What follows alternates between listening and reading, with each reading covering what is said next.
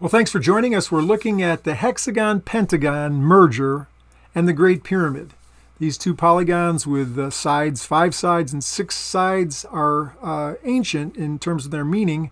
So what's their relationship with the Great Pyramid? Well, first of all, here's a picture of the hexagon and the pentagon merged. But Robert Grant drew this on his Instagram page a number of months ago. And so I asked him, isn't that supposed to be closed over there? You know, that circle's supposed to circumscribe the entire pentagon. And he thought it was just a construction error and that he could fix it. But as we were talking about it, and I told him the importance of it, I sensed this would relate to the Great Pyramid. And so I asked him if he'd do me a favor and unsolve that. And so he did. You can see that he closed it off. You can see the construction lines, sort of the flower of life and whatnot that he used to close this off. But it wasn't easy. And as a matter of fact, when he first started, he said it actually doesn't close. I tried for over an hour. And I instinctively, I thought that would have meaning into the way I was thinking about applying this to the Great Pyramid. I thought, it is quite possible that it won't close.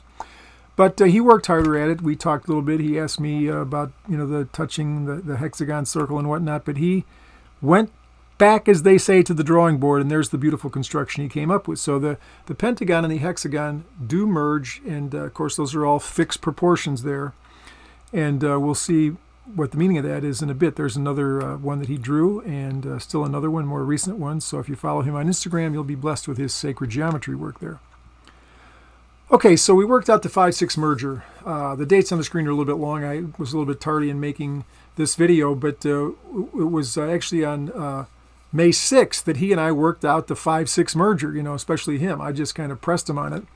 And so interesting providence that it was on 5-6 that we worked out the 5-6. Interesting. It seems often when you work with sacred geometry, those kind of providences happen. Okay, so that's the 5-6 merger, the pentagon and the hexagon. We'll talk more about its meaning in a bit too. But now the Great Pyramid. So, if you asked a bunch of 5th graders, hey, just show them the picture of the triangle. This is the Great Pyramid. Where should the door go? I don't think very many of them would offset it. I think most kids instinctively would put it in the center where the north-south axis line is there.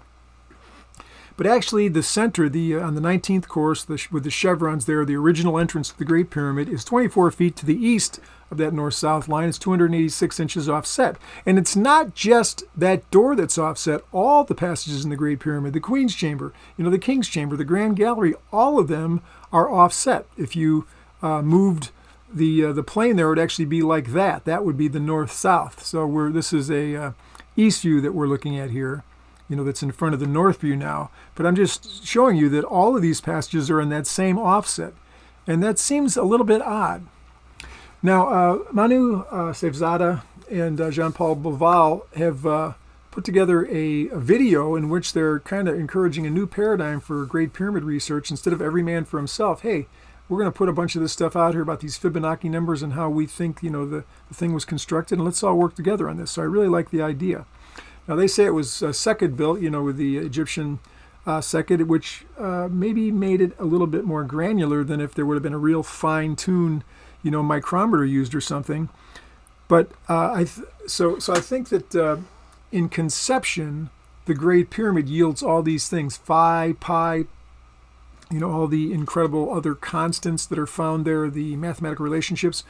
But in practice, very many places, the measures don't hold out in the Great Pyramid itself. Like, for instance, it's often said 26 degrees, 18 minutes is the slant on the incline. Well, we measured it, my team, when we were in there a few months ago, and it varies all over the place. So you can have the theory of these perfect angles and things, but in practice, it doesn't work out that way. So case in point, I was working out in my garden. There's the yard, and I've got where that star is. I had a bird feeder, and it was right in the corner of my deck, and so I was getting a bunch of seeds on my deck, and plus the squirrels were getting on it because it was right on the deck. So I decided I wanted to move it over there. So here's a plan of how I want to do it. I want to move it from there to there. You can measure the distance and everything. This is the theoretical. Okay, but when you actually get to doing it, there's the mess that was being made in the corner. So I moved it over here to the other side of the pond. Well, I had to, get a foundation. I had to cut it to the right length. I had to dig a hole to put the foundation into. I had to get a sledgehammer to pound it in there. I had to make sure I leveled it. I had to have the right screws. I had to have the right bit to put those screws in there. I had to have a hammer to tap the foundation into place. I had to build a stop for the broom handle basically I was using to hold the feeder in there. And so, you know, there's a lot that goes into getting those bird feeders up there, but it has defeated the squirrels. I'm so glad about that. So, you know, the actual building of something often, and there from our window we can look out and we can see birds feeding, so that's cool. Now here Dr. Mark Lehner has this perfectly scaled model of the Great Pyramid and the Queen's Pyramids to the east of it there. And so, you know, in practice, you know, everything's perfect, but when it actually gets down to measuring the craftsmanship of the workman, it becomes a little bit different. So here's the typical east view you often see to see the passages in the Great Pyramid. So there's the second. It's 5.5 palms, an Egyptian measure, for every cubit of rise. So that is seen all over the Great Pyramid. If you are sort of, you know, going to build retro build it as they do, that is the measure that is seen all over that the Egyptians used. Okay, so let's overlay. That's the Great Pyramid. We looked at the hexagon, pentagon merger. Now let's overlay them, okay? So there's, I drew this Great Pyramid, so it's so hard to find in a book the rightly scaled, so I just did it myself. We've got the, the half base of 11, the height of 14, and then I very meticulously measured that offset. I actually didn't measure where to put the entrance. I just drew something there in terms of up and down, but the actual displacement to the east is very accurate. So this is an accurate representation of the Great Pyramid.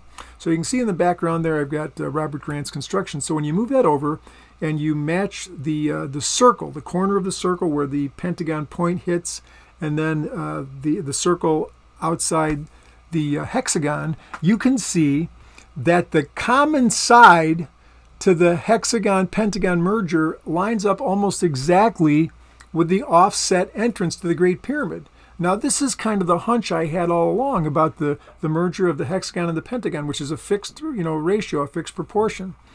And the most important thing about the hexagon-pentagon merger is that common side. You have two different shapes, but they both have the same length and a common side. And probably the most interesting thing about the Great Pyramid is this offset. So the two offsets merge. So I took the drawing of David Davidson, where he was, he's a great drawer. He's one of the great, stalwarts in studying the Great Pyramid history. And so the same thing. I put his offset picture here, and it lines up with the pentagon-heptagon merger. It's like, the hexagon-pentagon merger. Okay. So, a beautiful construction, sacred geometry with ancient esoteric meaning, and that the offset created by that joint line defines the offset in the Great Pyramid. So I've added this little interlude here because I realized that shape is the same shape as a coronavirus inhibitor that they're working with in the lab to try and make a vaccine. It's a complex chemical, but it's called compound 4. Here's a picture of it, and you can see the hexagon-pentagon merger. And so it seems like the Great Pyramid, so amazing in so many ways, could give us a hint into even solving this pandemic. Wow. All right, so what's the meaning here? Okay, I'm going to give you one little take on this, a glimpse into what I think is meant here. But first, let's look at it. So you can see the two entrances there. Al Mamun's entrance, which every visitor goes into now, where all the people are gathered there, and then that's right there. And then you can see at the 19th course the original entrance, which has been closed by the Egyptian government for a long time. So there's a an elevation view. You can see the forced tunnel by Al Mamun and the original designer's entrance there. Okay, so I was given permission by the Director General of the Pyramids to go up to that entrance and the original entrance and take some pictures. That they blow the whistle. You're not supposed to go up there, and you get in trouble, if you climb up there. But I had the permission, so they're looking at there. And then I got permission from my guys after we had come out of the desert, chasing the stars of Orion down in the Egyptian desert. We came to the Great Pyramid. Now this is an unusual picture you won't usually see. In 2014, I had special permission inside the Great Pyramid, so this is going up the descending passage toward that entrance. Even people that get special permission, that often don't come up here. Okay, so there, and then that's a view you won't often see. That's from the inside of that closed door, looking through the slats out at the 19th course. Okay, so that's the original door that's offset 24 feet to the east. Okay, so there it is. So, you know, there are theoretically two ways to enter the Great Pyramid. You can enter here, the door from the original designer. It seems to have this esoteric significance. Or you can enter through the intruder's door, forced whole by the will of man. Now, these two doors are symbolic. You know, in ancient Egypt, you've got these false doors. They're symbolic. So there's two symbolic doors, two ways you can enter. Okay? So you can enter by the pentagon-hexagon merger door, where there's a joint side. And so in ancient esoteric meaning, in joining the pentagon and the hexagon is the merger of the microcosm and macrocosm. In a sense, you could say it represents the meaning of life, the microcosm, man. How does he fit into his universe? It's like the Vitruvian man, the square, the circle, you know, the sun, the moon, the earth, the whole thing. What is man in his relationship to his universe? The microcosm to the macrocosm. And I think it's significant that they're joined. You must be one with them. If you have a philosophy that puts you apart or better or above, below, you must humble yourself. You must humble yourself. And when you enter that door, that offset door, you are going down, and it's a low ceiling. You are humbling yourself. It's not a fun door to enter, but it's the way to life. Find your place. Be connected to something bigger than yourself. Or, again, you know, you can enter the intruder's hole, which says more or less, I've got it together, I'm good, I don't need anything. All right, find your door. Thanks for watching, and please stay with us. Thanks for watching. Please like the video, share with friends, and hit the subscribe button.